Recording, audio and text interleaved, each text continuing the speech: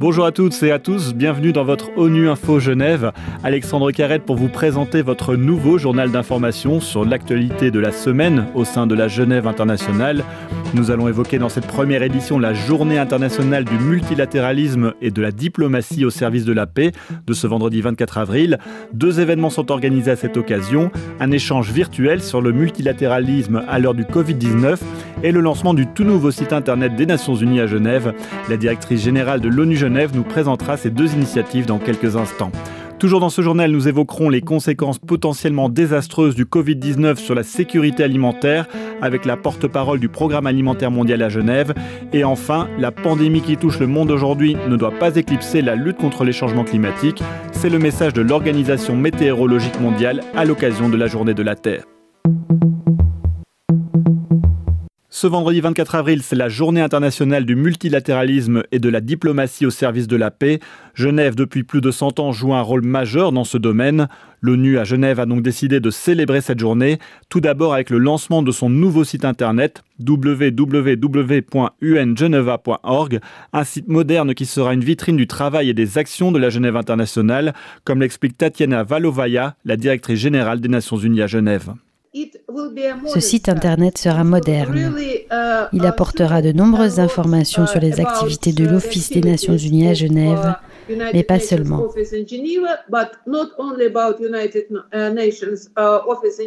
Il donnera également des informations sur toute la Genève internationale. Le nouveau site internet sera plus ouvert. Il sera connecté à nos réseaux sociaux, ainsi qu'à tous les autres sites des organisations internationales. Il donnera davantage d'informations sur notre programme, y compris le programme de développement durable à l'horizon 2030. Vous pourrez utiliser cet outil, non seulement pour en savoir plus sur les Nations Unies, mais aussi pour communiquer avec l'organisation.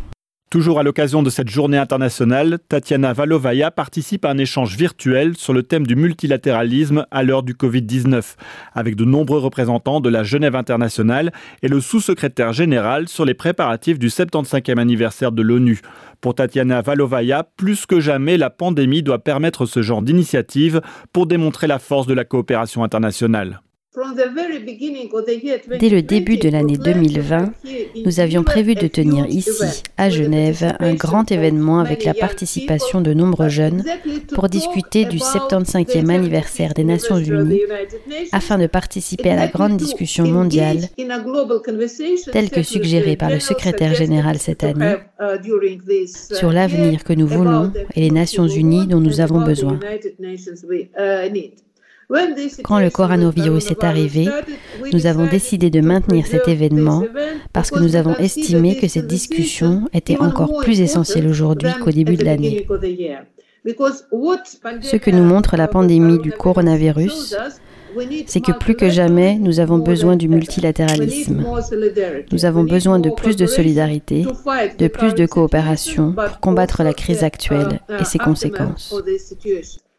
Et comme vous l'avez entendu, à l'occasion du 75e anniversaire de l'ONU, le secrétaire général a lancé une grande discussion mondiale sur le rôle de la coopération internationale dans la construction de l'avenir que nous voulons. N'hésitez pas à y participer en remplissant le questionnaire disponible avec l'hashtag UN75. Et sur le tout nouveau site internet, vous pourrez retrouver le rapport annuel de 2019 des Nations Unies à Genève qui a été présenté cette semaine, l'occasion de découvrir la richesse des actions de l'organisation. Le secrétaire général des Nations Unies a lancé jeudi un rapport sur les droits de l'homme et le Covid-19. Antonio Guterres a prévenu à cette occasion qu'il ne serait pas acceptable que certains États profitent de la pandémie pour réduire les droits de l'homme. Nous voyons des effets disproportionnés sur certaines communautés, la montée des discours de haine, le ciblage des groupes vulnérables et les risques de réponses sécuritaires sévères nuisant à la réponse sanitaire, a-t-il déclaré. Le coronavirus fait craindre également des conséquences désastreuses sur la sécurité alimentaire dans le monde. Selon le Programme alimentaire mondial, si des mesures ne sont pas prises rapidement, le nombre de personnes confrontées à une crise alimentaire va doubler dans le monde. Elisabeth Bierce, porte-parole du PAM à Genève, est jointe par Alpha Diallo. Avec ce Covid, 265 millions de personnes, c'est-à-dire 130 millions de plus qu'avant, pourraient se trouver dans un état d'insécurité alimentaire aiguë, c'est-à-dire les phases les plus critiques en ce qui concerne la malnutrition. Il y a 821 millions de personnes dans le monde environ qui souffrent de malnutrition chronique, c'est-à-dire qui vont souvent au lit le ventre vide ou qui sont sous-nourris. Eh bien, là, nous parlons pour ces 265 millions d'une insécurité alimentaire, c'est-à-dire assez grave. C'est-à-dire que les personnes iront au lit le ventre vide et leur situation risque d'empirer. Selon le dernier bilan de l'Organisation mondiale de la santé, la pandémie a causé la mort de plus de 169 000 personnes dans le monde et plus de 2,5 millions de personnes ont été diagnostiquées positives au virus. L'OMS a appelé cette semaine la communauté internationale à ne pas baisser les gardes. Elle a rappelé qu'il ne fait aucun doute que les mesures de restriction prises pour maintenir une distanciation physique ont réussi à supprimer la chaîne de transmission dans de nombreux endroits. Malgré l'actualité très chargée en raison du coronavirus, il ne faut pas oublier le changement climatique. C'est le message de l'Organisation météorologique mondiale basée à Genève à l'occasion de la Journée de la Terre célébrée mercredi dernier. Même si les émissions de gaz ont diminué en raison de la pandémie, pour le professeur Petteri Talas, secrétaire général de l'organisation, la bataille pour le climat est loin d'être gagnée. Il est joint par Daniel Johnson. Cette baisse des émissions de 6%, c'est une bonne nouvelle, mais uniquement à court terme.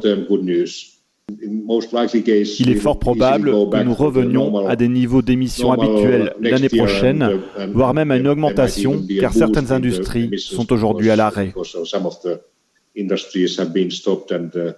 Si nous ne sommes pas en mesure d'atténuer les effets du changement climatique, des problèmes sanitaires persisteront, en particulier la faim et l'incapacité à nourrir une population mondiale croissante, ce qui aura un impact énorme sur l'économie. Et c'est la fin de cette édition. L'actualité des Nations Unies à Genève continue sur le tout nouveau site web www.ungeneva.org.